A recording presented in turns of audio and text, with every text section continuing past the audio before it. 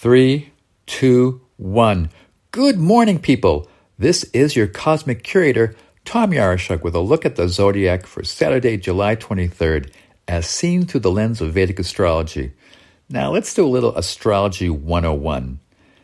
In astrology, there are two essential building blocks, the planets and the signs. Now, the planets express a particular kind of energy or consciousness.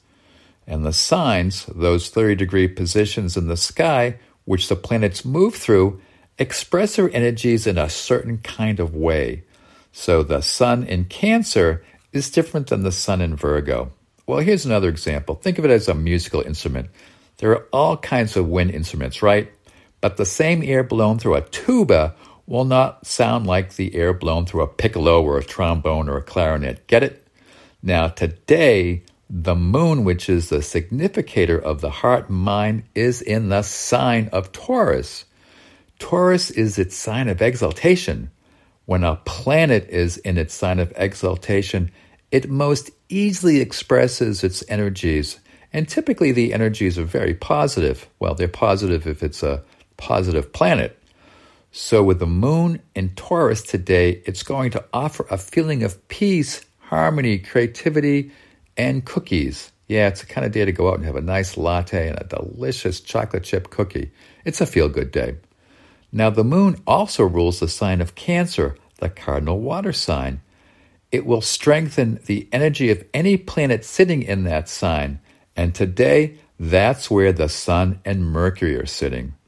So what that means is that the sun will express its energies in Cancer with force.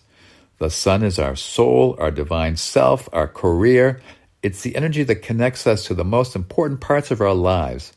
When the sun is strong, as it is now, it shows confidence. It's a go forth and conquer kind of mood. Now, when the sun is not strong, just to give you the downside, the sun expresses some insecurities like arrogance or jealousy. But not today. Now, Mercury is also in Cancer. Mercury is our intellect, our thinking. With Mercury in Cancer, thinking will be dominated by feelings and emotions. Now, that can be tricky when you make a decision based on feelings, but so what? When people go with their gut, that's letting feelings override a thoughtful analysis. Oh boy, how boring is a thoughtful analysis? Now, if you know anyone that's ever insisted that an automobile has to be a certain color, that's the moon dominating the thinking process, especially if the car is white. All right, now back to the essentials. Planets are considered benefic or malefic. That means the planet's energies expresses as pleasure or pain. Now, here's the rub. Neither pleasure or pain is good or bad. In fact, what's painful can be good and what's pleasurable can be bad.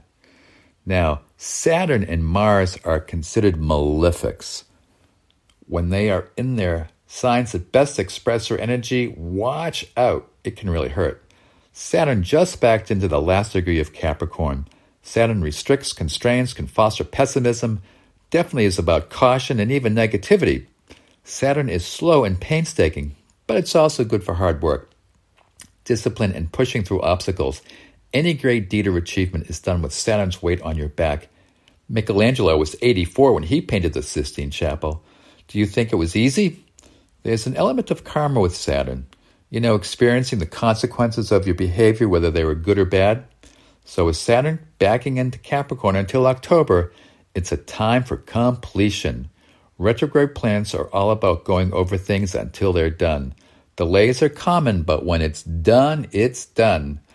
And then there's Mars. Mars, the warrior, is in its home sign of Aries. Boy, just look at the news. Things are really heating up.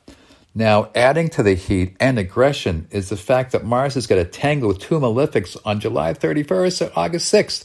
It's got to cross the paths of Rahu and Uranus.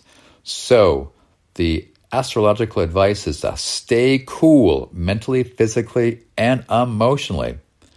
Well, the good news is that Jupiter is in its benefic sign of Pisces. That will bring good fortune, idealism, luck, optimism, and hope, something that we all could use. Well, that's it for today's reading on the zodiac.